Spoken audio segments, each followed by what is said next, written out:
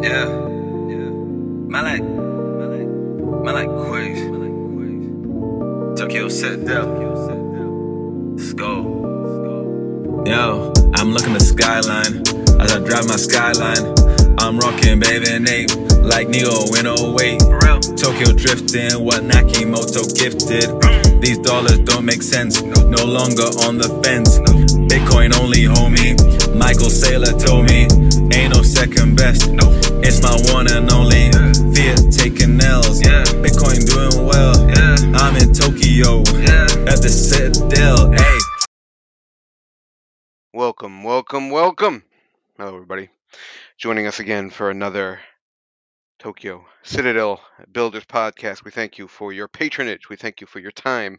And we thank you for the next 60 to 90 to 120 minutes that you'll be hanging out with us. Dash, got any kind words for the millions listening at home? We're up to millions. Thank you for listening. There might be millions, but they're not paying us millions yet.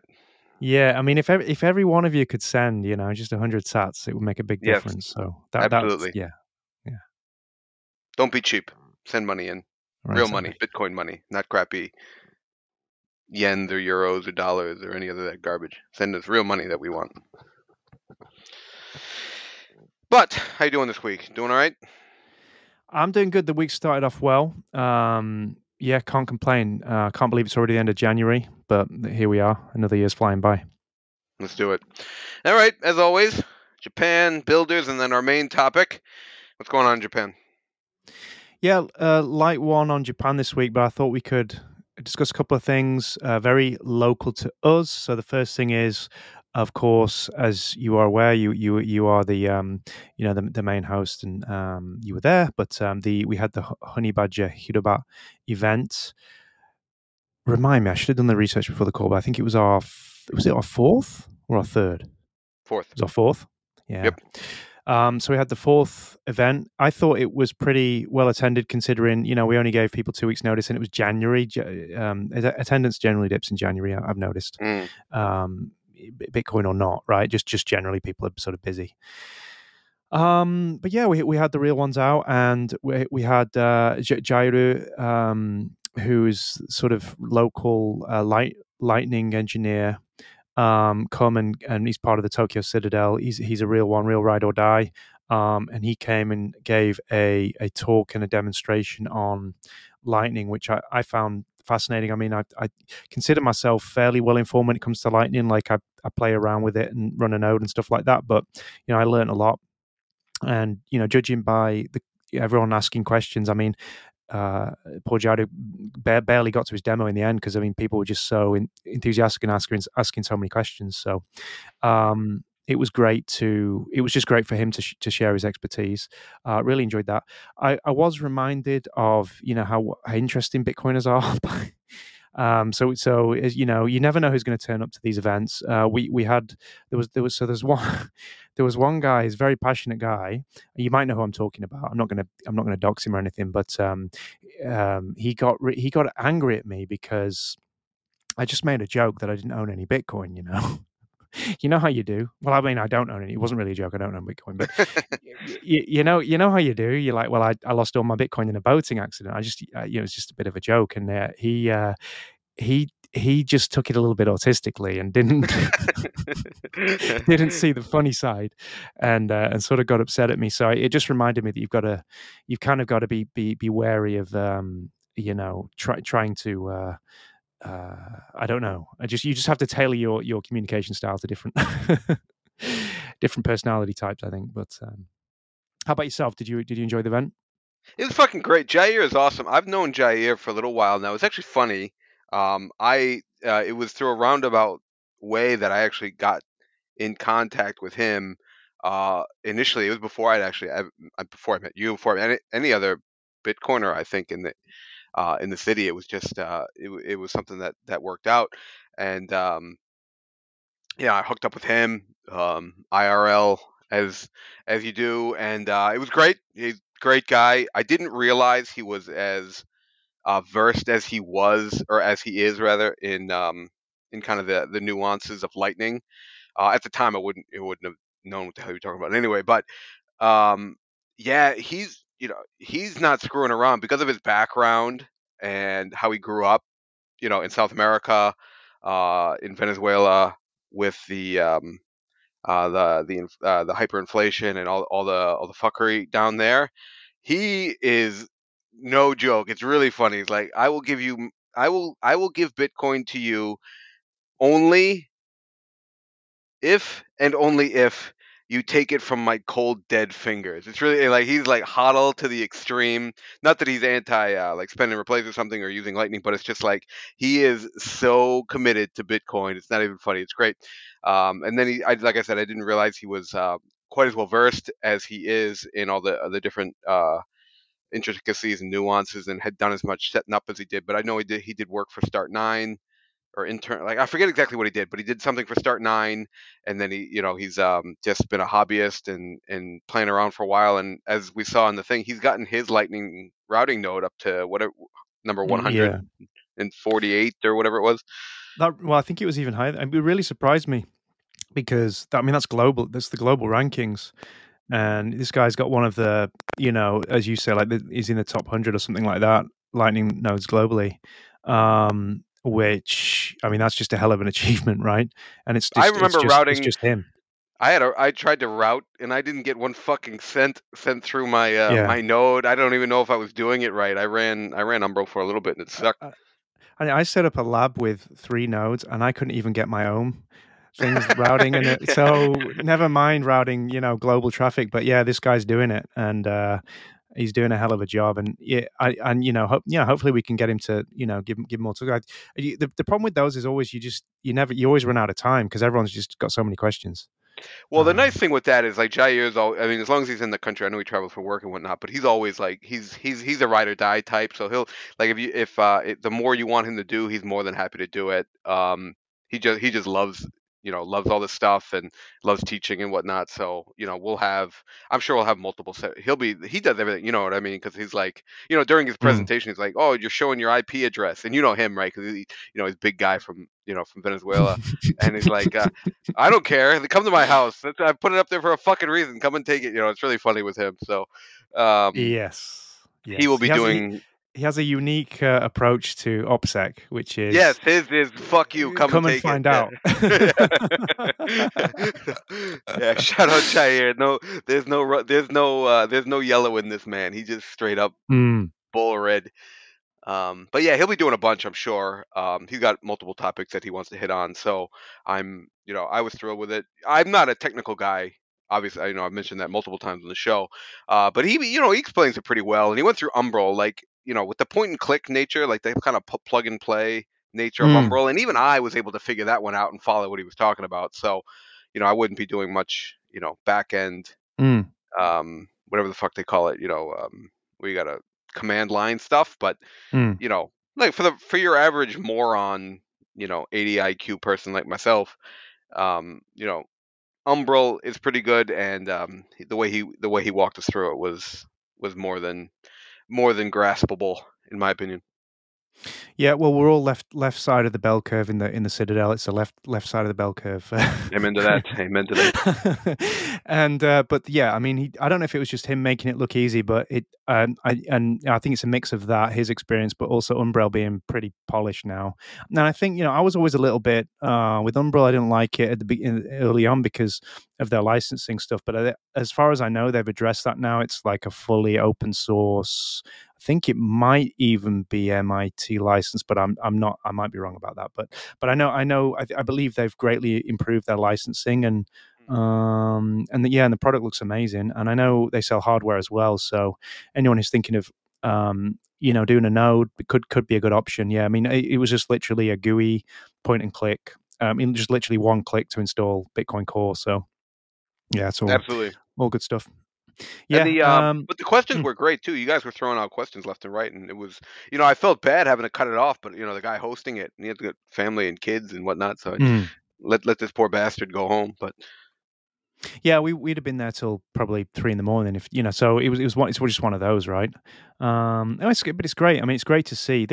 I feel like we're still as well in it's like we're in the bear market still, in a good way, right? So, and obviously the honey badger, Hiro badger, just by its nature, I think it does a good job of, it's sort of only the hardcore that show up anyway.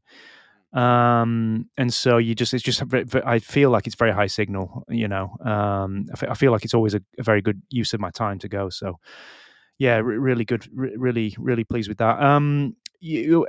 Any thoughts on the next one? I know we'll probably be putting together something and putting it on the meetup page, but any ideas on Well, the a next, speaker?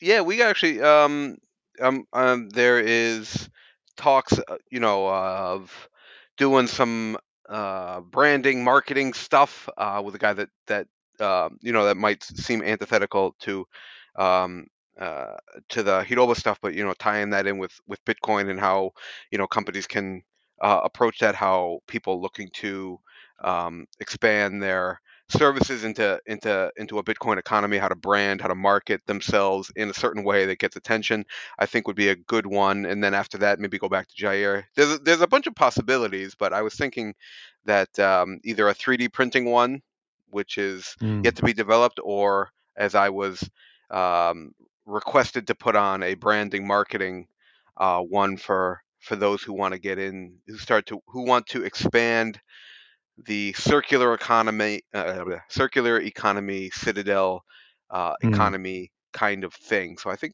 that would be a Yeah. nice shift, less technical, um, more broad based, financial. Be careful with the 3D printer one, considering our membership. Half of us are on lists, so That's a good point. That's so a very just good point. We are printing chess figures. Dash likes chess figures. We're gonna print a chess figurine game, and yes. it'll be in like Dune characters or something. I don't know, but Mm. don't worry. There's no reason to add us to any more lists. It has nothing to do with that. We're just making widgets, many widgets to play chess and checkers. Nice. I can see us starting the new meme. Yes. Good. Yeah. So yeah, looking forward to that. The only other thing on Japan was Ramen Watch. Maybe it's a new corner. Maybe it's a new corner that's going to develop here. But I did I hear. like this. I was listening to Libertarian Man's radio. Libertarian Man Oh, on Radio. Spaces or whatever. Oh well, he puts those on. He's got a podcast feed now. Oh, does he? Oh, So I didn't even realize yeah, that. Okay. yeah, so what he does is he's still doing the spaces, and then he just records that and he puts the audio out on a podcast. So I just listen to the podcast format. Oh, that's cool. But yeah, but it's one of the best Japanese language. There's basically two Japanese language Bitcoin podcasts that I'm aware of. Mm. One is Bitcoin Hanseikai, which is Koji, Joe, and Kishin who do that, and it's very good. It's a That one's little very infrequent. technical, though. It's a little technical, and it's a little infrequent as well, and also it tends to discuss. I mean, it's they're Bitcoiners, but they'll also discuss the wider crypto ecosystem, and they'll do it in a kind of polite way, shall we say. Libertarian Man does not Yes. mince his words. He's very direct, which probably I don't know how much of that is. I mean, he's like fully bicultural, bilingual guy, so he I guess he just can do that, right? But he's very high signal, so I mean, he's one of the best Japanese Bitcoiners that I know of. But yeah, I was listening to his show, and he was saying that he had been to Azabudai Hiruzu. I think it's the new building, Oh, I've heard about and that. Yeah, yeah, yeah. yeah, I think it opened, was it this year? Well, maybe late last year. But he had ramen. It was 2,000 yen. Really? But just the regular Ah, ramen, yeah. Just the interesting. base. Yeah. So okay, some of that's location, right? But we were talking about the other week 3,000 yen ramen for the tourists Mm. in Fukushima. This one's 2,000 yen for what would you say, like kachikumi Japan. How do you say that? Like the affluent Japanese, shall we say, Mm. who are Well, going to I be think of eating that ramen. more. Is that area Mm. more affluent Japanese, or is it expats? I guess it's yes. Yeah. So globalist, shall we say? It's the Yeah, globalist. Yes, it's the globalists. It's the affluent Japanese plus expats who and probably work in all the finance or big all the tech. Mm. Taishikan, what is it? Embassies are Yeah. out Right. there too, right? Right. So they don't need to be too price competitive, shall we say? But yeah, I mean, he Yeah. was just saying it was just a normal ramen. Yeah, it was 2,000 yen. So I don't know. I mean, it's just to me, it's Why creeping the up. hell did he get it? What the fuck? I mean, why would you buy? Why would you order as a normal I don't person know. 2,000 yen ramen? Like, just go to the 7-Eleven downstairs. That's your own fault, Liberty Ah, Man. That's your own damn fault. You spend that I much don't money think on he's a ramen. 7-Eleven kind of guy. This guy's a sophisticated I guess that's a eater. good So point. yeah. But yeah, so let's keep an eye on the ramen. That's my, it's not, forget the Big Mac index. I think we need to get the ramen index going here. Keep track of inflation. Well, I mean, it's funny. I mean, I'm always busting your balls about that being a bit doomerish in the end of the world scenario. But who knows? I mean, we might see that shit. You know, 5,000 yen ramen or whatever the hell. In the not too distant future. And if you're right, then you get you win a cookie. I guess I have no idea. Like I don't. If we're starting to see Well, 5,000 yen ramen, then that's bad for everybody. yeah, well, for the record, it's did I say 5,000? Was it 4,000? Now you've 4,000. got me. Now you've got me confused because I'm pretty sure I was 4,000 yen wrong. But whatever. I've got the receipts, I got the recordings, timestamps, everything. I probably should do an inscription on the Bitcoin blockchain. Maybe you've given me an Amen. idea. Yeah, there we go. We found a real use case. And then I can prove it. But yeah, I at least want. I don't know. What would be good, but just people to say Dash, you were right about that would be nice. We'll see. Well, I mean, like it's as ridiculous and retarded as certain metrics are, or as funny as they may be. Like if you're in your daily life, if we are here and on the day to day, and we start to see just in the neighborhood, right, in ye Mm. old Kinjo ramen shop, we see friggin' 2,500 plus ramen. Shit has started to really the shit is cracking at the seams here in Japan Mm. because that is not what it should be. It should be 500 yen or whatever. I don't eat ramen Mm. with much. Have it every couple of years, but it's like it shouldn't be more than like 600-700 yen. I know that much. Yeah, I mean, I don't know. Well, what would the equivalent in the US? Think it might be the dollar menu, which is now $4 or $5, right? So, I don't Absolutely know. right. Yeah, the number Yeah. two is now $11 at a Mm. McDonald's or whatever. Yeah. So it's similar to that, but I mean, the US life goes on, right? And I feel like in Japan we're going to be. Yeah, I mean, everyone's been used to. Oh, prices don't change in Japan. It could be, well, it's like, yeah, but two decades or 3 decades out of hundreds of years of financial history, you'll find that's an aberration, and Mm. the norm is for things to be not well, maybe at least in the fiat era. And Well, also so the U.S. is Yahtzee world, so like so now a cashier at the Target makes 80 grand a year, right? So right, right. if a Happy Meal is $47, well, commensurate with that is their pay. But in Japan, it's like the guy at the office is still making the equivalent of 30 grand a year, and now his ramen is 18x. Yeah, I think we're seeing that change. So I'm noticing the kind of part-time work. If you go into restaurants and what have you, they'll say, 1,500 an hour seems to be the.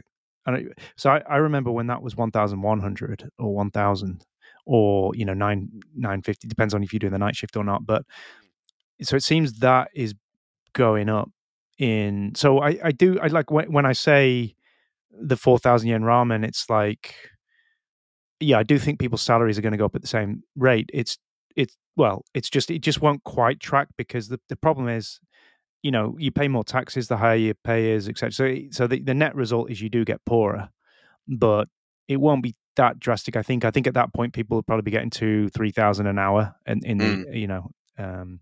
so we'll see. And that's what the government really is aiming for, right? And I mean, they'll tell you with a straight face that's what they're aiming for because I mean, the real reason is because they want to inflate the debt away, of course. Mm. But the Keynesian, I guess, justification for that is, well, we need that, that sense. Well, that sense.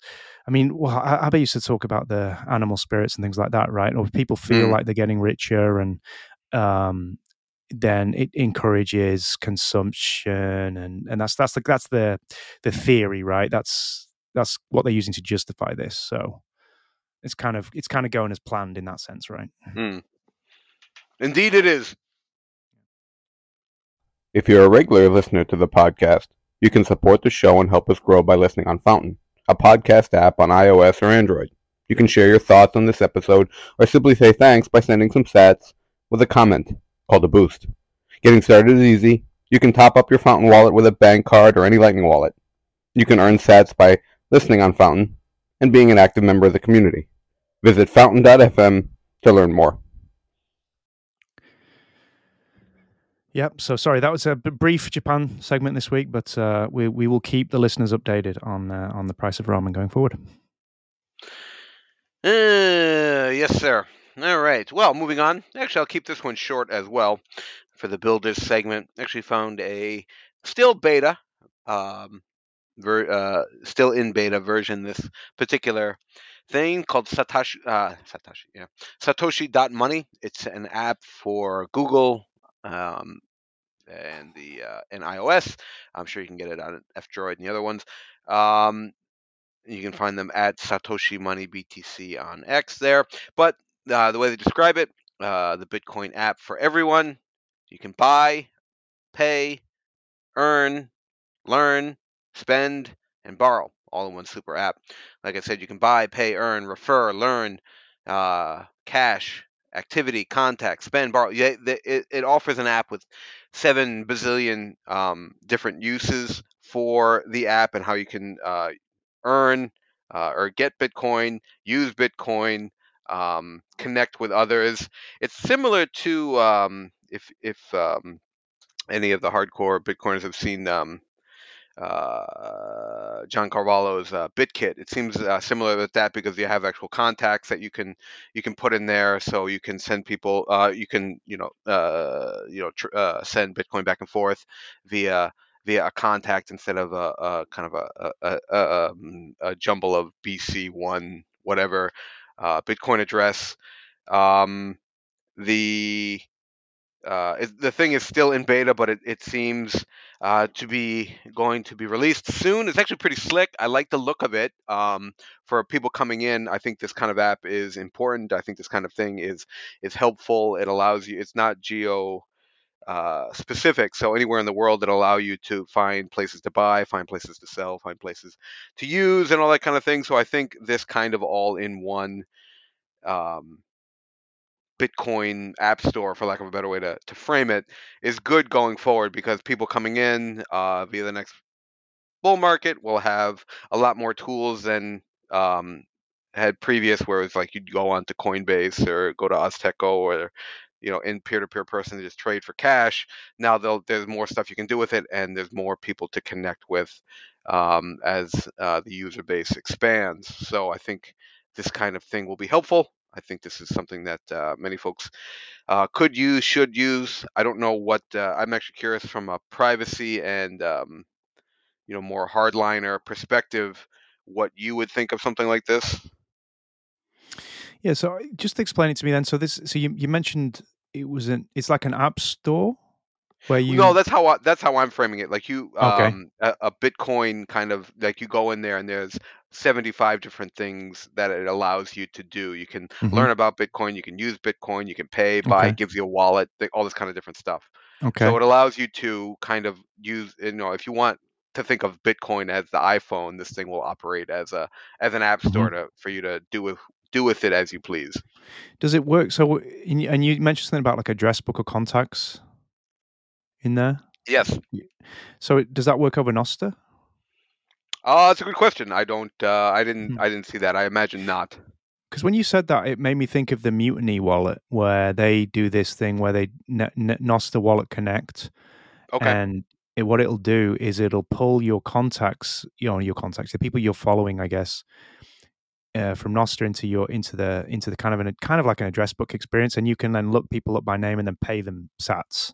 Yeah, it's similar to that, but it's not over Nostr, Right. so I don't know exactly. I haven't played with the thing that much, just because at this particular moment there's not many people to connect with anyway. But if it works anything like the BitKit, as soon as you get their credentials, you can just send directly to them without having to go through the whole rigmarole of copy paste. Yeah, I mean, from a privacy perspective, I'd just be concerned if they weren't using Nostr. It's like, okay, they've got a centralized database of Bitcoiners, so it's just a matter of time before that leaks, right? So that would be my concern there.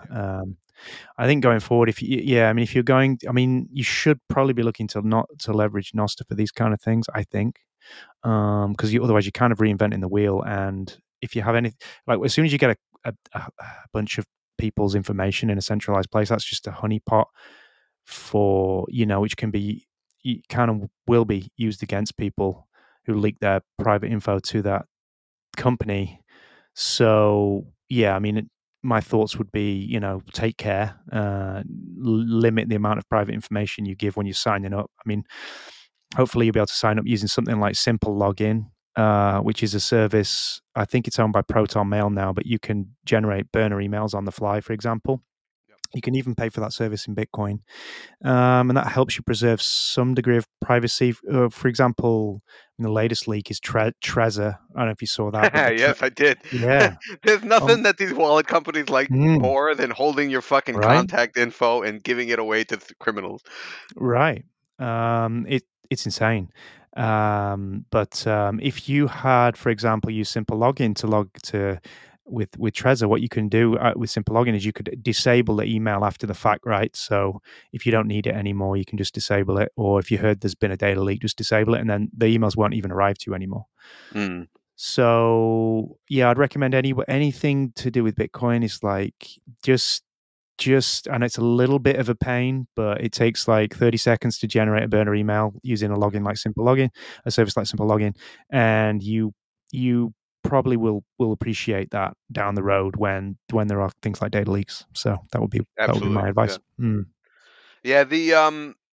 Yeah, I imagine like some of the hardcore privacy guys and some of the other folks might not like it, but I think for a lot of people coming in, ex Bitcoiner's wife that's kind of coming in and she's less, weird about it and just, likes Bitcoin, likes the idea, gets the whole thing, but doesn't want to sit there and kill herself trying to set all this up. I think simpler user interfaces that allow self custody, that allow wallet generation and things like that. I think all of this will be beneficial to a good amount of people there. It'll get them off of centralized exchanges. It'll get them off things that are prohibit, or it'll keep them from using things that are prohibitively complicated where they'll screw themselves.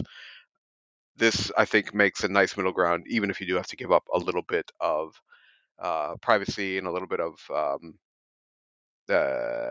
some of the more hardcore aspects of Bitcoin. But you got to start somewhere. No one jumps in from nothing to rolling dice on a cold card. So, well, and on that note, yes, anyone hardcore in privacy is going to be using, Mulvad VPN with Simple Login or something like that to minimize the data they're sharing. But you can actually achieve a similar effect if you can't, and if you don't want to do that, fine. But I think Apple provide these similar services now, right? So if you're in the Apple ecosystem, yeah, so you can have a burner email with Apple, and also they'll protect your whatever, they'll obfuscate your IP to some extent. That you're trusting Apple with your privacy, but I think that's better. Like there's one step removed, right? Right, correct. Yeah. So it's a good trade. I think it's a good trade-off. I think Apple are kind of making privacy as their it's part of the value proposition, right, or the value add. So yeah, personally, I don't, I'm moving away from Apple. I'm minimizing my experience, but that's just me being an extreme. I'm willing to go the extra, 10 yards to do that. But for people who are not, I think, Apple is a good start. And then, as you say, this kind of app which just helps people take custody and use their Bitcoin in a kind of friendly way, in a useful way. Yeah, why not? Sounds, could be good. Could be a good thing. Yes. So shout out Satoshi.money. Look forward to that. That was the email or the website, right? Satoshi.money. So check them out, see what you think, and if you're on X, Satoshi.money BTC, give them a shout out, give their app a use, or give their app some love. Show the good Lord, forget this language. We're going to Japanese from now on. Stupid English language. Show their app some love, give their app some usage, and see what you think. Let us know. That's it for builders. We've gone through Japan. We've done some building. What's the main topic? Yeah. So the main topic for this show, and it might be a 2-3 part. We'll see how we go. It's not an easy topic, I don't think, but I think it's a very important one. It's certainly very important to me, and I think to you, and I think to a number of listeners potentially. I've titled it "Fiat Christianity," which is a provocative title, and one that I think will be immediately, I guess, relevant to people, or they'll kind of understand where we might be coming from. But from the beginning, I should say I'm not saying Fiat is the cause of the problems with Christianity, which we're going to be getting into today, and the modern church. But I just use that as a provocative title. But I do think there's a connection between what I see as the kind of decline in the church, and also phenomena such as fiat money and other phenomena we're going to touch on in this episode. I think there's kind of threads that are common that we can pull on and explore. And sort of at a high level, I mean, one of the reasons I wanted to discuss this is because I mean, just talking about personal journeys and what have you. But I mean, I grew up in a Catholic home, in a family that took that very seriously, and that had kind of had their ideas shaped pre-Vatican II. So I mean, people familiar with or unfamiliar with the Catholic Church, there was there was a number of changes that happened to the Catholic Church in the 60s. I believe it was around the 60s. Should have researched before this episode, but I think it was around the 60s. They had this the Vatican II where Yes. they met, and and so things that people might know are things like that the Mass was changed from Latin to the vernacular, for example. But there was just a general kind of liberalization of the faith at that time, and the faith I grew up in my house was the pre-Vatican II. I as a kid even served on the altar as an altar boy, in a church, and the priest there was an old Irish priest, and he was very much pre-Vatican II. I remember like some of the things that just stick in the memory, like I remember once the church was broken into by thieves, and they stole whatever some of the the items from the altar, or what have you. I remember the priest telling me he was praying for the for the thieves' hand to wither off. Right. So that was the kind of or I remember my grandfather calling alcohol the demon drink and things like that. So it was that kind of it was the kind of growing up in a kind of world where there was very clear ideas of wrong and right, and the sort of consequences of and a very clear idea of kind of the idea of sin. And there was consequences if you sinned, and if I was brought up with that kind of within that framework, and to me it made sense. I'm kind of I respected that. I kind of feared, and I had fear of sinning, right, of doing bad things as a result. I think that was probably a good thing. But then what had happened is when I'd left to come to Japan, left the UK, and I kind of tried to continue that kind of within the Catholic Church. I'd be like going to attending church. I'd be reading the papal encyclicals, and like I bought the Catechism of the Catholic Church, and just went through it, and I was just looking for answers on certain things that kept coming up in society. And what I found was just like there was nothing. I didn't get anything, any confidence or any certainty or any kind of firm direction from the church. And you'd read the catechism, and it would be sort of mealy mouthed and trying to play both sides of the ball, and like not committing to anything. And you retroactively, I think back and I think, well, the church was on the back foot, on a number of issues. Society was kind of challenging it on, and the church was kind of in retreat. And I couldn't really articulate it like that back then. So for me, it felt like, well, this is bullshit, right? And I ended up I left the church, and this is about the time of the new atheist movement. If you remember, there was the Four Horsemen, Hitchens, Harris, Dawkins, and the guy no one The probably guy no one ever remembers. read. Daniel Dennett. I Daniel remember Dennett. you. Yep. I remember you, Daniel. But I even read your book. It was what was it? Consciousness Explained. I forget it now, but I even read one of his books. But and I went down that rabbit hole, if you like, and it was actually, interestingly enough, it was around the time that I got into Bitcoin that. I believe completely unrelated, just coincidentally, also came back to faith. I don't know how much is related to me just getting older and wiser, but I've been going. It's kind of a parallel journey that I've been walking over the last several years. But not to the Catholic Church, but just to I'd consider myself now like a Bible believing Christian. Closer to the Reformed tradition, although I know me and you sort of go back and forth on that. But I still look at the Catholic Church as fallen, essentially, just like it has no appeal to me. But the Bible has great appeal to me, right? And I feel like it's a treasure above anything else in the world.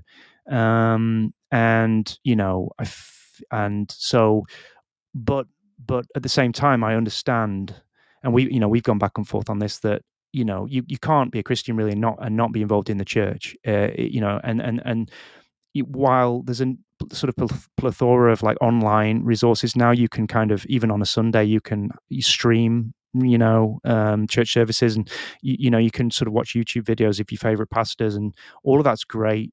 And has been very useful to me. But at the same time, and this relates a bit to the Bitcoin thing, where we've been talking about physical spaces and the importance of meetups. But obviously in the church as well, from the very earliest days, people met in the house churches and celebrated the Eucharist there, on the Lord's Day. So this is something that goes back to the very, very, very earliest days, and and so I'm kind of looking for a home. And to get my family, to church and to get involved in the church. But at the same time, the church kind of isn't, many of the mainstream churches just don't appeal. And what I was hoping we could do on this episode is just really talk about that, talk about the, I guess, why is that?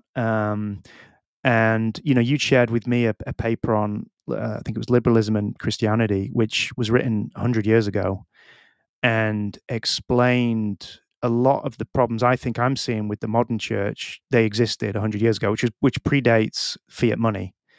So this isn't necessarily a fiat issue, but I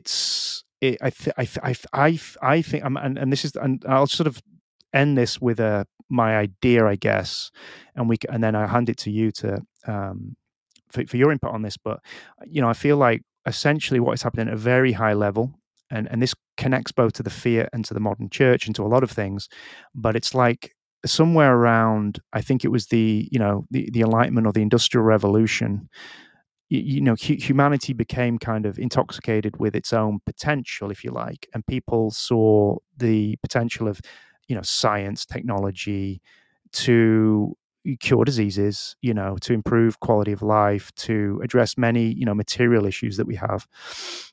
And that's fair enough. And the evidence you see with your own eyes of that to some extent is true, right? And so there was this idea born that, well, we don't need God anymore. We don't need superstition anymore. We just need human ingenuity. And there's nothing we can't engineer. There's nothing we can't make better for ourselves in life. And I think this is the view held by the elites and the elites within the church. So it's not Christianity, it's humanism. And I think they just pay lip service to the ideas of the Bible being the word of God, Christ being the Son of God, and his atoning sacrifice and death and resurrection being our the key to our salvation. I think they just pay lip service to those ideas, but they don't actually believe them. And I'm talking about the Pope. I'm talking about the Archbishop of Canterbury. I'm talking about people at the very senior levels of the church. Essentially, are just kind of playing lip service to this, but while what they really subscribe to is this humanistic idea that the human is the architect of our own salvation, if you like, and also that kind of connects to fiat money, because it's this idea that if we hear this a lot, right? That if we could only work out how to properly redistribute resources, and that's essentially an engineering problem, or it's a matter of science, right? Because economics tries to position itself as a science, and it's this idea that we can centrally plan, and with human ingenuity we can and fiat money is a tool of human ingenuity to if we could only just work out the balance of asset reallocation, then we could again usher in this kind of utopia. And I feel like, yeah, those are the threads, or that's the religion of the elites in our society, and that what has really led to the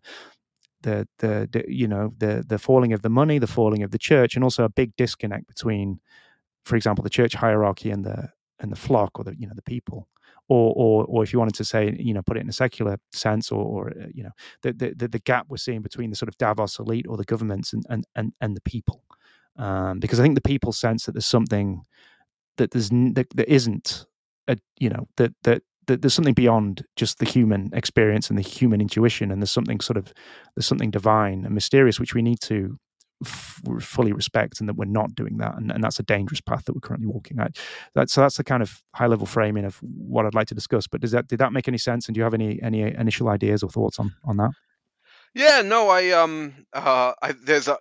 obviously there was a lot in there. The Bitcoin and the returning to the church connection is an interesting one. As you know, neither of us subscribe to Bitcoin as religion. We did a whole 2 or 3 part series on that, just I think for the last one.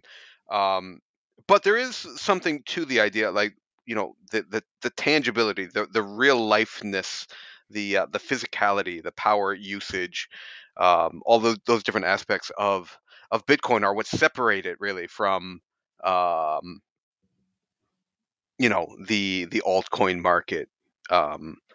What makes Ethereum worthless is that it not only was it the way it's constructed, but then the proof of stake that they changed it to. So now it's completely worthless. It's not even tied to reality in any way. And you have Vitalik coming out and saying, we can make up our own laws of physics in the metaverse. All this ridiculous nonsense that he says. And in the same way, Christianity, you come back to the sola, the 5 solas of the Reformation, and all these expressions of Christianity are real, tangible people with real, tangible communities and real, tangible world. And although Bitcoin isn't religion, it is it's an ethical money which fits within that framework, because you're also dealing with the need for having in real life citadel building. It promotes life in the real world, not the bug man with his headset, but communities being built together by people in real life with real intention for real purpose. So I think that is a very much a laudable and connected a piece that connects Bitcoin to a wider ideological framework.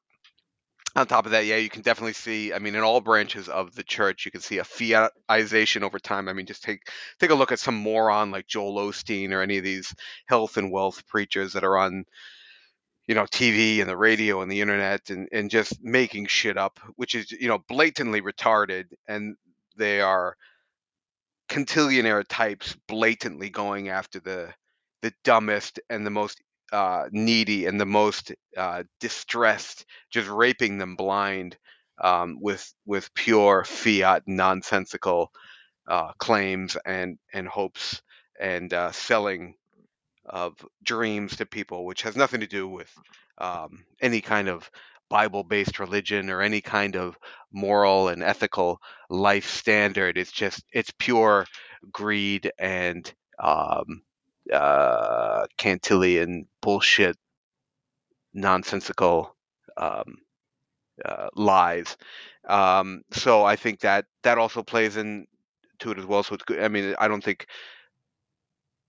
the church has died because of fiat, but it's infected you can, as I said, you can see it in the worst with the TV morons. But even in good churches, I'm a de jure Presbyterian, meaning I think that is the one the biblical example that it's not a spectrum. There's one biblical example of how churches should be run, and that's it. But I'm on the extreme when it comes to that. But either way, in my in churches which are in my denomination, in my sphere, you can see this nonsensical garbage making its way in, uh, more selling products.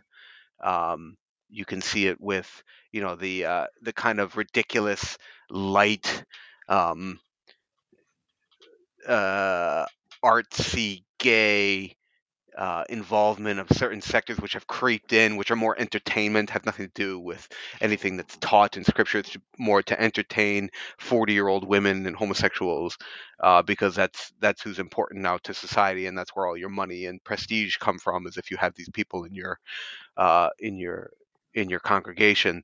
Um, so I think as we have seen that creep in, you see vast amounts of money going to ministries, quote unquote, and things for sale, people for sale, and that's detrimental. So I think you hit on something good there. And then as we go back and we start to trace back where the problems are, it's easy. I mean, one thing which we can hit on more is it's easy to make a whipping boy of the Enlightenment.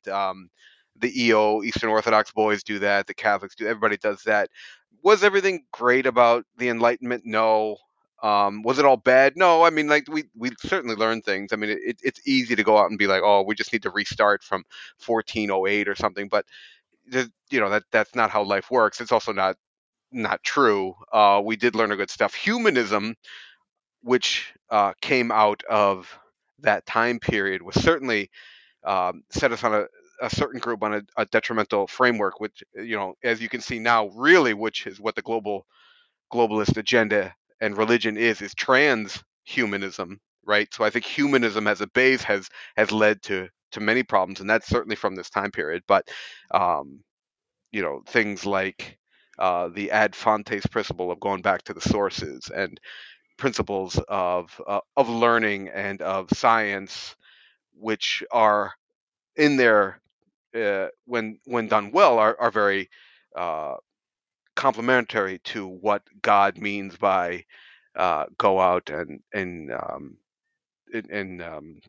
subdue the world and understand it. And you can it's necessary to understand the world because God reveals himself in a certain sense, not through via salvation, but through knowing him through his creation, um, in a certain way that you can understand how he acts via his creation, via rules and whatnot. And it's nature displays his glory and his beauty, things like that. So there are many different aspects of the Enlightenment, which shouldn't be taken as religion as they did with humanism. But before we completely knock everything that happened, there's been certain advancements in life which I think are helpful. I don't, the ideas of slavery or something like that, are, it's not like we want to go back to that. I don't know that even Paul, that might be how life is, and that might be a certain circumstance you find yourself in, but it's certainly not ideal. Like if you can, Paul says that if you can get out of being a slave, well, certainly do that and get your freedom. um, but if you can't, make your peace with it. And many people find themselves maybe not in slavery with a capital S slavery, but in terms of the fiat system. They're in the world that they can't really escape. They live paycheck to paycheck. They have to have this crappy job, and they are essentially slaves to their boss or to their corporation so that their family can eat. We saw this during the COVID with the jab there. If you didn't get it, you were shit canned, and that is a form of slavery. You can't call it anything else. If you have no choice but to do this thing that you don't want to do, what are you but a slave? So there's a lot there. You brought up a lot of good stuff. Looking forward to going on. I went on too long. Let me stop my rant. No, that was good. You touched on a couple of things I wanted to get into. Like one of the things I think you alluded to was like the church's attempt to appeal to different demographics with things like these really cringy things, right? Where they're okay, well, what we need is like to modernize the music, or we just need more singing and dancing in the church, or whatever. It reminds me of the like MLB is always like this, right? The baseball, they're always like, oh, we need to get young people to come watch baseball. What should we do? And if you, I don't know if you've seen that they've introduced a pitches pitch. What do they call it? Pitching clock, pitcher clock. Now, so like the pitcher has to throw the next pitch within 30 seconds of the last one, or something like that. Really? Yeah, and I had no idea. No, I've never seen that. I don't watch baseball, but yeah, they've got it. So I used to kind of enjoy watching baseball because it's a relaxing thing to do, right? I mean, just now and again, you sit there, you watch baseball. You don't really watch it. You browse your phone, whatever. It's on in the background. It's comforting, right? Yeah. Then now I can't watch it because I feel this pressure with the pitching clock. I'm like, hey, is he going to make it? Is he going to make it? And so I feel like they just fundamentally don't understand what's good in their own game, which is, young people are never going to watch baseball. Baseball is for people who just want to, older people who want to relax. So that's not a bad thing because the younger people are going to grow up and they're going to end up watching baseball when they're older. They're going to want to take the kids to the ball game because that's just, that's just the rite of passage. Now, so I feel the church it's a similar thing where the church just doesn't understand its value. It's like, look, young people aren't going to, if young people want to go and they do music, they're going to go to places that that cater to that specific one, which they definitely can do it better than the church can do it. So what does the church offer? Now I recounted a couple of stories, from my childhood, and they weren't about singing and dancing, right? They were about fire and brimstone, and yet that was something that was stuck with me, and I thought was valuable. And I don't know. One of the things I wanted to bring up is. And by the way, you also raised a good point about this not being. I'm not trying to conflate like Bitcoin and the religion thing. That is, we should definitely make sure if listeners haven't listened to our series on Bitcoin and religion, please listen to that because I'm definitely not doing that. I want to make it clear that it's just this parallel journey I've had, and maybe there are things from one to learn to the other, but I definitely see my Christian faith as 1,000, 10,000 times more important than Bitcoin. And to be sort of completely separate from it. But yeah, I mean, but part of this journey for me to come back to faith was like Jordan Peterson was influential, and he did a number of lectures on the Bible called I think it was the psychological significance of the Bible or something like that. You can check them out on YouTube on his YouTube channel.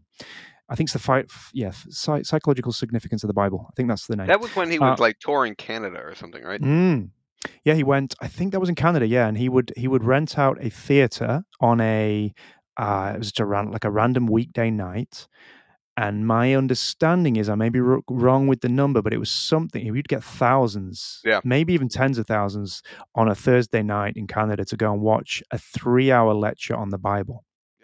Yep, I remember that. So just think about that. And then think about the fact that on the YouTube view count is up to millions. Yeah. No exaggeration, it's up to millions. So millions, and what's the demographic? And Peterson's spoken a little bit about the demographic, but it's essentially, spoiler alert, it's young men. All right, so it was young men who were attending the lectures, and it's young men who are watching the YouTube. So why is this? Why are young men spending 3 hours of their Thursday nights, listening to Peterson talk about the Bible? And if you watch the series, it's focused on the Old Testament. It's actually just Genesis. He just covers Genesis, So I think the reason was, and if you watch these.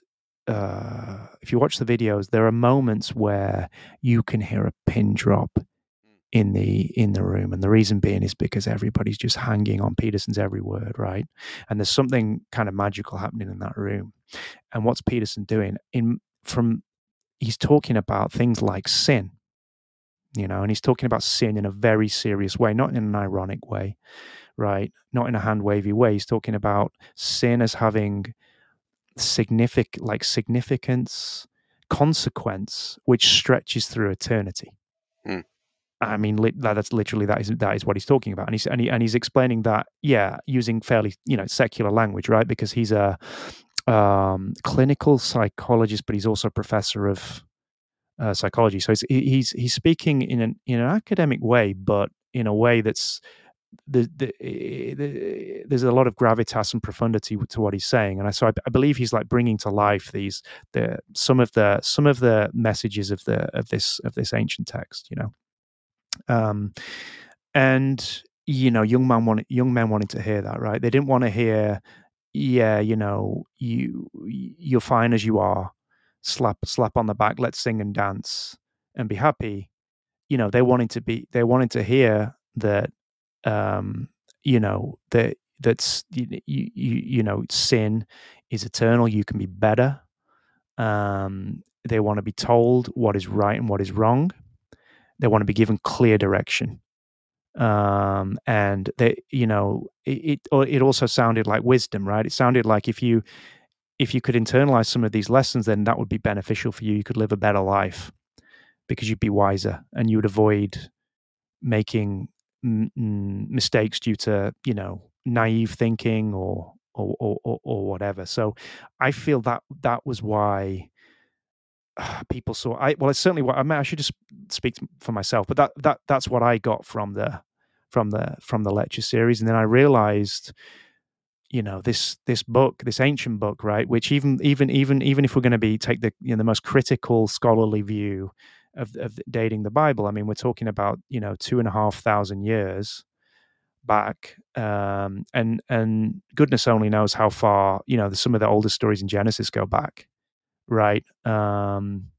But so you're talking for thousands and thousands of years, people have painstakingly, right, preserved this document and passed it down to each subsequent generation without break. They felt it was important enough to expend very scarce resources. If you go back to the most ancient days, or even prior to the printing press of the Middle Ages being invented, it was a very painstaking process to try and create a copy of the Bible. It had to be handwritten, and things like paper was expensive. And then the people who had the ability to do this were very limited, right? Who had that level of education. So, we're talking about. I mean, if we're gonna invoke Bitcoin kind of language, but that's a proof of work. But just that very fact, right? I mean, people like Peterson would bring up this fact that, look, this book is, we have no idea how far back in time these stories go, and even that in itself is something profound and worthy of thought. And again, I think like no one had ever explained that to me before. It was like the Bible is just something like that existed. It was just like the sun goes up and sets every day, and you're like, you never really think about it. But when you stop to think about that, and you think, of like every year there's millions of books published, and 99.9999% of them won't be here in 10 years' time. Never mind thousands of years, right? Just things like that were enough to really pull me in and really get me interested. And when I've sort of moved on from Peterson now, obviously, because I'm reading the book itself, and I'm trying to read theology that helps with the exegesis of the meaning of the book, but and getting a lot of value out of it, right? No matter how many times I read Genesis, I never get bored, and I always get something from it. And how many books can you say that about? So I feel like Peterson helped in that sense, and I think got a lot of young men thinking about faith and Christianity in the Bible. And my question is like, why? Like, I wonder what the church's response, because like I said, I'm not really in the church. I left the Catholic Church by that time, but like, why can't the church do that? Why isn't it why isn't there a guy like Peterson from emerging from within the church who's making the Bible relevant to young men like he did? So yeah, it's an interesting thing. Well, I mean, like, how part of it is personality, right? Like, so when Peterson was dropping that biblical series, he was riding high off of massive YouTube success through through his class lectures, which had been released to YouTube in 2016, which had gotten a following, through his prominence being placed on the forefront of a political fight for the Canada and whatever bill that was about the compulsive speech, about having to use pronouns, if I remember correctly, being on various British and Australian TV shows. That famous one where he's battling out with that blonde-haired dunce of a broadcaster, and he drops that line, "Gotcha," and over something about I forget exactly what they were talking about, but that went viral. So he's got a lot of viral success. So he's way out in the public eye. So that's why people would come pay to see him, just because he is a magnificent speaker. Whether you like him or you don't like him or whatever, if you say that he's not a good speaker, you're full of shit. He just is. He's a compelling speaker. He uses no notes. He's a brilliant guy because he can just go for hours off top of his head, right? And he's engaging, and he's thoughtful. He's involved. He's got all the marks of public speaking down. Like, he's looking at certain people, he's talking to certain people, he's feeding off the energy of the room. So all of these things just kind of drag you or grab you and pull you into when he is communicating something. I mean, that's the kind of guy that can read the phone book and make it interesting. But as you said, he's not just interesting because he'd learned certain skill sets and could talk,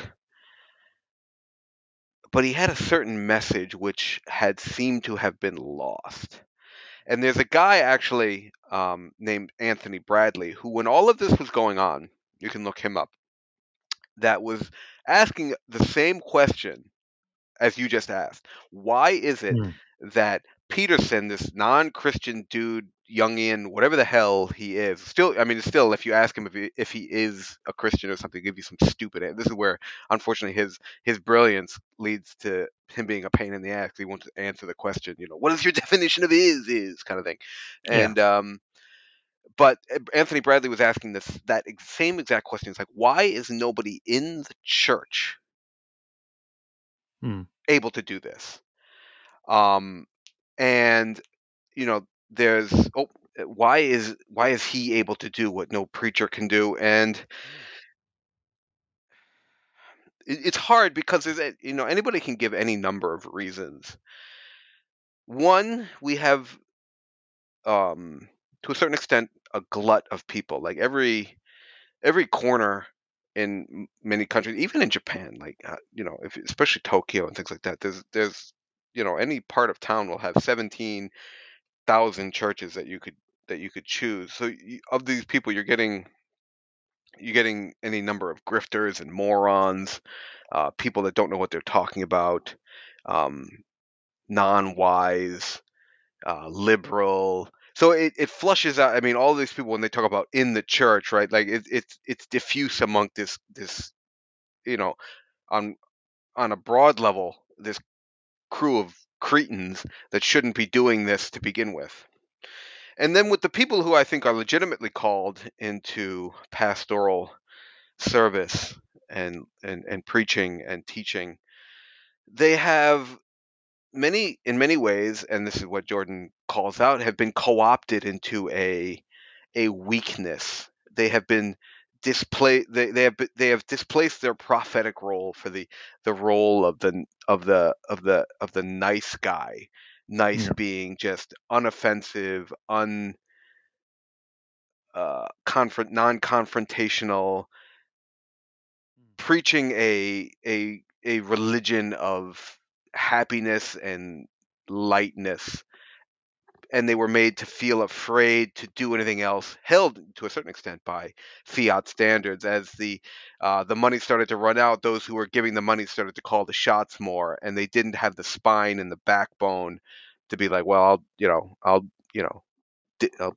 dig ditches if I need to, but I'm going to say as I damn well please. And what was left was that these people began to cater to the gay and what is that word? Gerontocracy of the female world, and it lost its prophetic power to speak important words, to really call God's people with God's voice and God's way unapologetically.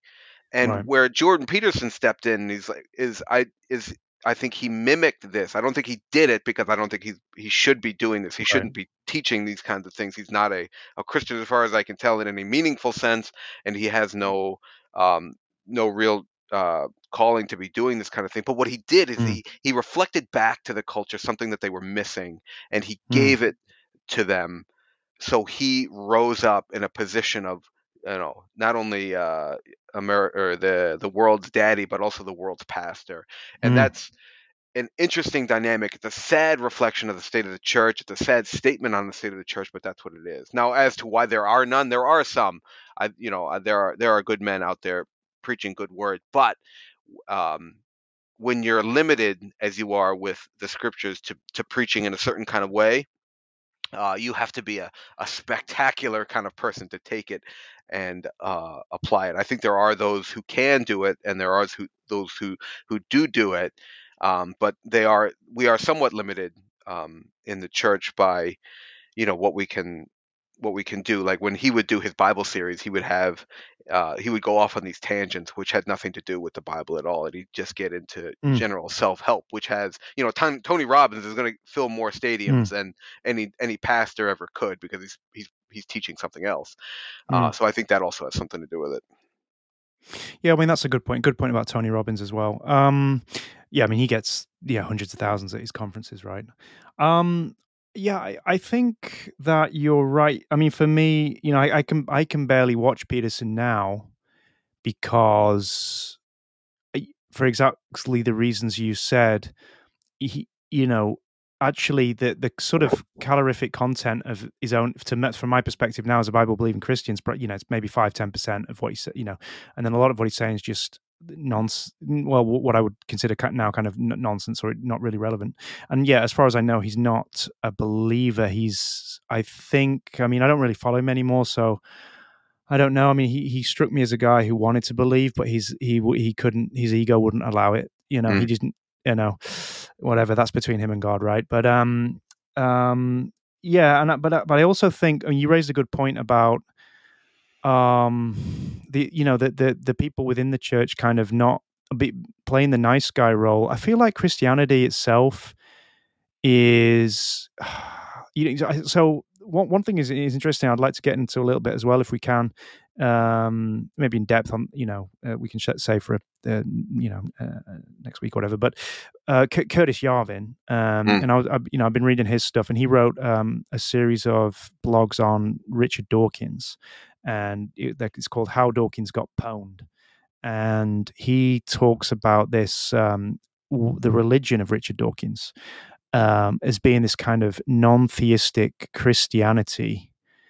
As it was essentially, he uses Dawkins' own theories against him, if you like, and he talks about this as a kind of a mutation. It's like a mimetic mutation of Christianity, and it's non-theistic, and it seeks to preserve a couple of parts of Christianity. One of those is this kind of arc of history, where, so anyone familiar with Scripture will know, there's you begin with Genesis and you end with Revelation. There's this kind of an arc towards, there's obviously different interpretations of Revelation. I've been doing deep dive study for the last couple of months, and it's a very complicated book, but there's this kind of arc to where we're headed as humanity to some kind of judgment. And from a believer's perspective, obviously that's a good arc, right? Because if you're saved through your faith in Jesus Christ, then you're moving in a positive direction. But so essentially, what the non-theistic kind of humanism or universalism, as Curtis Yarvin calls it, is preserves that kind of arc of history idea, and Curtis Yarvin identified in Dawkins's writing some very unscientific uses of the word zeitgeist, for example. It's quite amusing. You have to read the essays. But so Richard Dawkins believes in this idea of a zeitgeist, which is this idea that history moves in a certain direction, in a good direction. Things get better, over time, and that in itself, of course, is a religious belief, because there's no scientific evidence that isn't the case. And in actual fact, I mean, if you think about just the inevitability of sort of the anthropic death of the universe, it could be argued that the scientific evidence is quite the contrary to that, right? But that doesn't seem to bother Richard Dawkins. But the central tenet of this kind of how Dawkins got pwned, thesis or series of essays is that Dawkins he's a believer in this non-theistic, mimetic mutation of Christianity. I completely agree. I think Yarvin has a point, and I also think it's not only Dawkins; it is the entirety of the cathedral, another of Yarvin's ideas, which is this kind of a nebulous idea, kind of difficult to grok and explain, maybe. But for the way I think of it, it's the kind of the fashionable classes. It's the journalists at the New York Times. It's the professors at Harvard. It's the kind of great and the good and the titled within our American hegemonic, global world order, of which Dawkins is a part, of course. But the official religion of the cathedral is this non-theistic, humanism, which is a mimetic evolution of Christianity, just stripping out the inconvenient, supernatural parts, if you like. And I think this goes back all the way to the Enlightenment, etc. I mean, so for example, Tolstoy was someone who I was also interested in. Peterson put me onto him because I had no idea, but Tolstoy became quite obsessed with the Bible during later part of his life.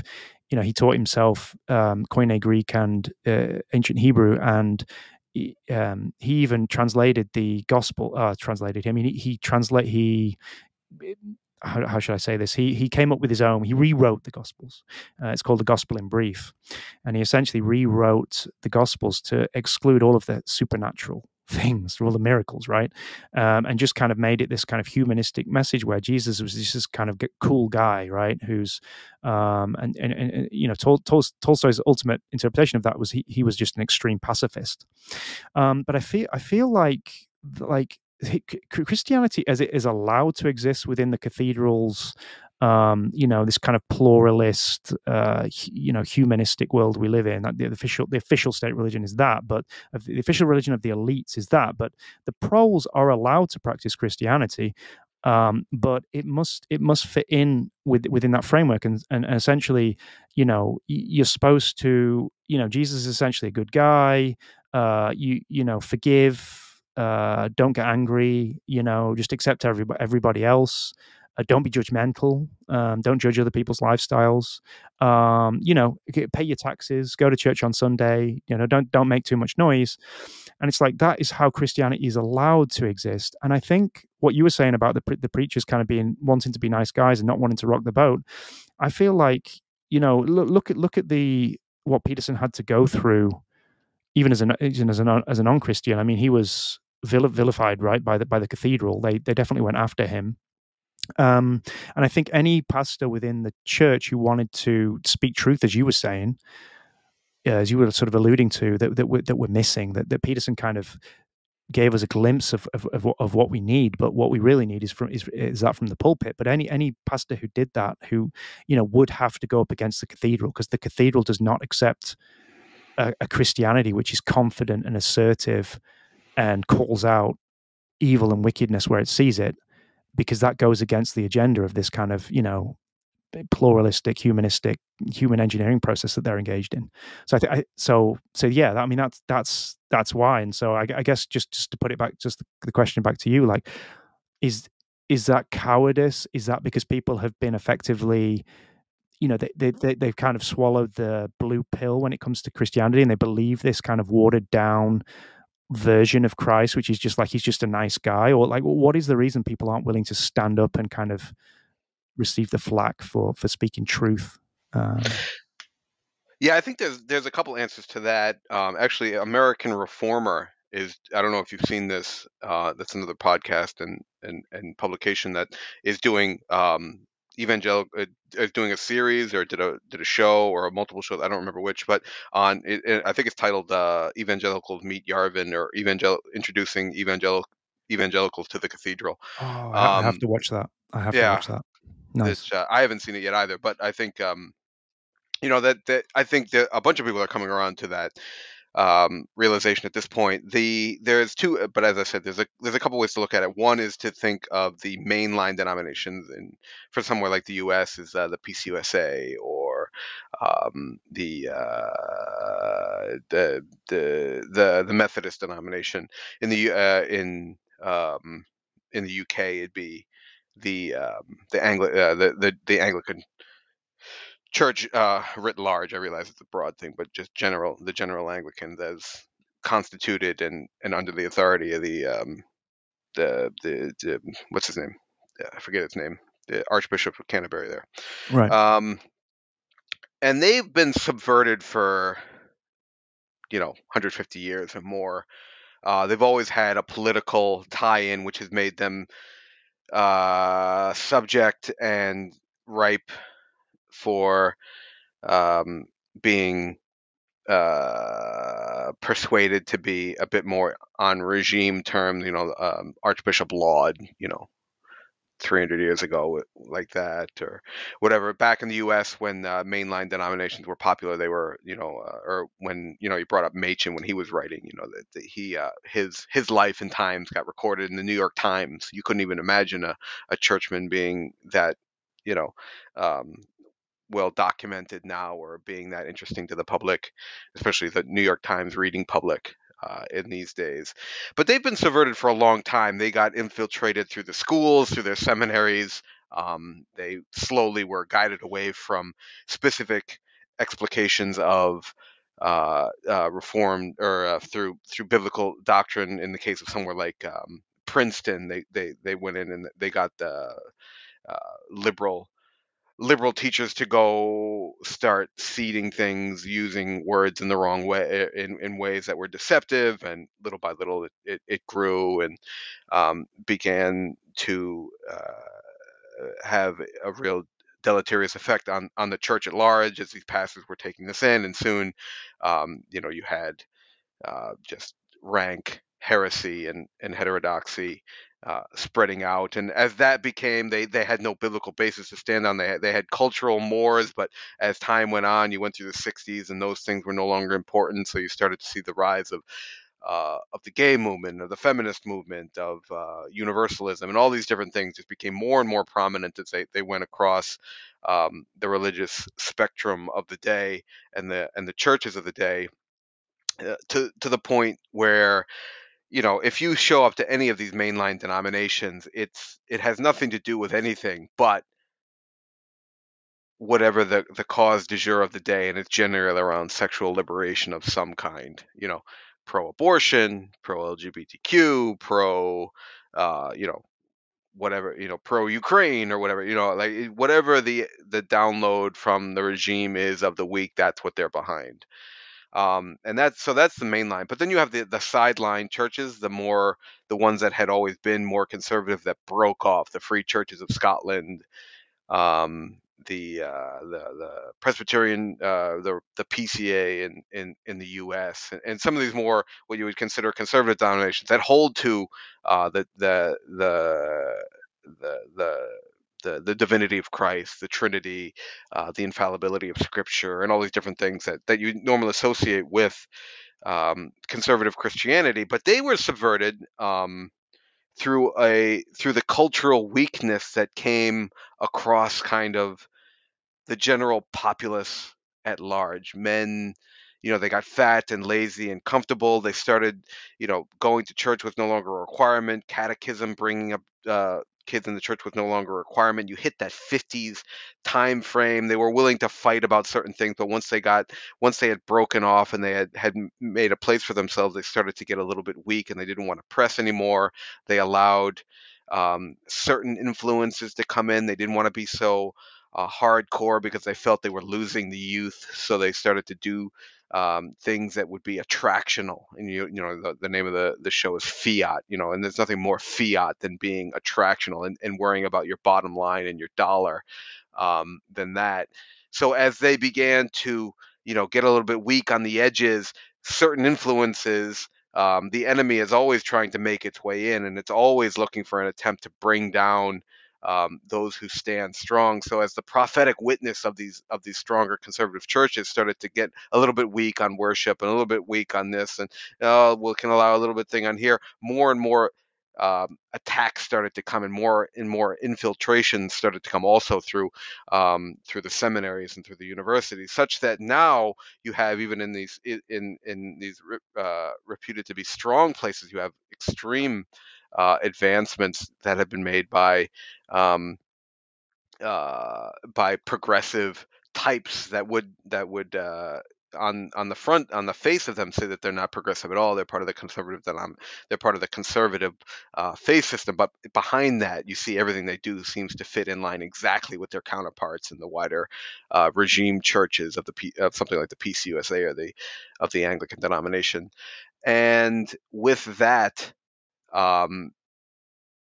conservatives had just been so tired and had been bullied into believing that they were unloving and unpastoral and uncaring and this and that, and they weren't keeping up with the times, and their churches were dying, and they weren't going to have any money, and they had just been kind of death by 1,000 cutted into ceding authority and giving way towards stupid, lame, and weak men and people who were determined to move the denomination more in line, more in a way that would make them appeasing, they thought, to the cathedral, more in ways that would allow them to be part of high society, and in ways that they think that they had been in the past, and they wanted to get back. They wanted to be culture shapers again. They wanted to have that place at the table. But what they didn't realize was that the regime needed that religion perhaps in the past, but they've become strident now, and they're making a new religion. They have a new religion that they're going to push forward. It seems, if you're staying up with news, if you read Yuval Noah Harari and a lot of these people, they have a new religion for you, and they don't need any of these old things anymore. They have a new one that they can push. So even the gay loving trans churches, quote unquote, that exist today will not need to exist within a certain time period, because we have a new religion that we can worship in. Well, I have this. I mean, I'm glad you brought that up, and we're getting right up on time, but maybe the final point. What's his name? Noah Yuval Harari, right? I never remember how to say. So I remember watching him give, and he was addressing, I think it was Davos a couple of years back, and he was talking about his transhumanism, and he was talking about how human intuition, we've essentially surpassed this now with our algorithms, right? This is his thesis, I believe. I don't think I'm mischaracterizing it. No, not at all. Right. And you remember what I said a little while back about Peterson's lectures, how people were you could hear a pin drop. And I said that in a positive, I think that was a very positive thing. Well, it was the same with you, Noah and the WEF. Yeah. They lapped up what he was saying. And so I think you're absolutely right. I think spot on. That is the regime's fantasy. Yeah, this is the realization of their deepest desires, which is that we don't need God anymore, and we don't need people, really. We have technology, and we can usher in the utopia, at least for the elites, with this with this technology, or all of the faults with mankind, or all of the issues people have, they can all be solved now. Whether people want to be cured or not, they can be cured through this process, this kind of transhumanism. I think that's absolutely right. And I think what the point you raise about the regime, I think this is what you're saying. Correct me if I'm wrong, but it's like the regime has kind of tolerated Christianity within a certain framework to date, and they kind of recognize that the people needed their funny little stories, or however what patronizing things they want to, the way they think about it. But we're getting to the point where the regime has the confidence, and Christianity is weak enough that the sort of killer blow is coming. Where and just to finish this off with a very pointed question. I mean, one of the reasons I buy physical copies of the Bible, I'm convinced that the Bible, and this is just Doom a Dash time maybe, but I can't believe it's still legal to buy it. Right? Given the beliefs of the regime, given everything else that's getting cancelled in the world, and old books that aren't have to be updated because they're not politically correct. They don't fit the narrative of the regime. Why isn't Scripture coming under fire? And I just feel like one day they will come for our Bibles. I'm sounding crazy now, but is that sort of where you were getting with that, or am I just? Oh, yeah, absolutely. Yeah, your characterization was correct, and I don't think actually I would say that's not crazy at all. I remember in college, and hardly prophetic, but I remember I was I was rolling at that time with a super progressive group. I don't know how I was accepted by these people, but there was I was happened to be in we were all together at one point, and I was like, there's coming a day pretty soon where everything that I'm saying now you will hate to such an extent that you will have me arrested. And it was something. It was some religious context, and you can see today with the people that are in charge, as you rightly point out, why wouldn't they? There's nothing that is written in these pages that is not absolutely antithetical to everything that they are. And if they are at all consistent, they are going to try anyway to make these things illegal. And you can see this in Europe. There are in the Scandinavian countries, like if past, I think there wasn't there recently. I think there was some past. Somebody said something along the lines of Christianity says that homosexuality is wrong, a sin. You can't do something like that. And I think he fell into some kind of punishment. You saw this during the summer of Floyd with with the Rona that came out. I was like, no, I'm not doing this. You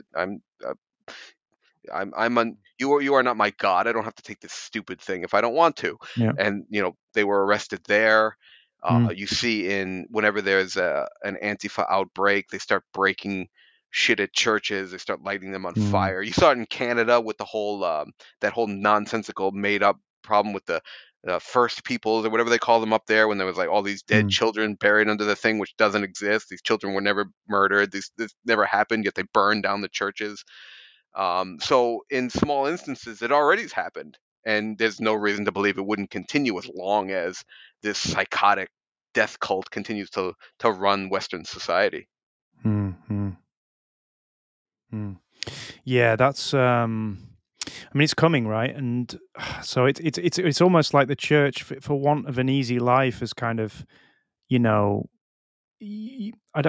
know how much of it's just naivety of buying this line, this kind of pluralism, like, oh, well, let's live and let live, without realizing that no, that there has to be a dominant philosophy, should we say, or and that if one is intolerant of another, then it's like there can be only one ultimately, right? One will grow stronger and destroy the other, and so it's kind of existential for the church. And I don't think the church realizes this. I think the answer is always to placate.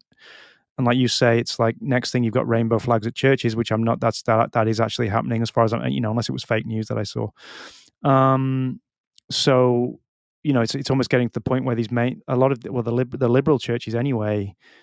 You take the Bible away from them, they wouldn't even notice anyway, right? And that their doctrine's completely in line with the cathedrals anyway. So yeah, I mean, whether it's a displacement, and again, to use that kind of evolutionary language, where so whether that's the regime actively goes to destroy the church, the remnant, or whether it just aims to make it irrelevant and co-opt and subvert the church as an organism, if you like, and just converts it into something that it's not. I mean, again, that's been happening for over. I think you said it was 150 years or something with the Anglican Church. So, I mean, that process is well underway. I mean, the termites have feasted, long and well, right? So, yeah, I mean, well, listen, I mean, that's we've ended on a bit of a black pill, but we will be. Well, we'll end on I'll give a positive note. Despite that, yes, there are strong men, and there are increasingly they are rising. Yes. There are signs, and there are people better than the two of us coming up and saying, okay, all right, you've all fucked around long enough. It's time. Let's get back to work. But it'll be slow in coming, but they are coming. Well, and so hopefully we can do a second part on this at least, and we can actually get into that because one of the things I personally see as being maybe my mission, if I can do well in life, and if Bitcoin can be a part of that, right, where my priority is sort of my family, but if everything's okay with my family, what I'd like to do is I'd like to contribute to the church, right, and to the true faith, and so I'm hoping in the second half we can get into that and we can talk about how even how Bitcoin could help with that, right? Because we talked before about Bitcoin being, it's not a religion, it's a tool, but it's a tool that we could use to save this great religion, right? So, we can talk a little bit about that and other things, but yeah. So hopefully, in the second half, we can be a little bit more optimistic with the direction we take it. But yeah, because I also see a lot of bullish things happening in a lot of the remnant, if you like, or just like a lot of as you say, like strong young Christian men emerging, and hopefully that's going to coalesce into some kind of movement, and hopefully I'd like to also be part of that. So. Absolutely. Yeah, I look forward to discussing that in the next show. 100. All right, Dash, that was a good one. We'll set this up again soon. To all the folks out there, stay safe out there.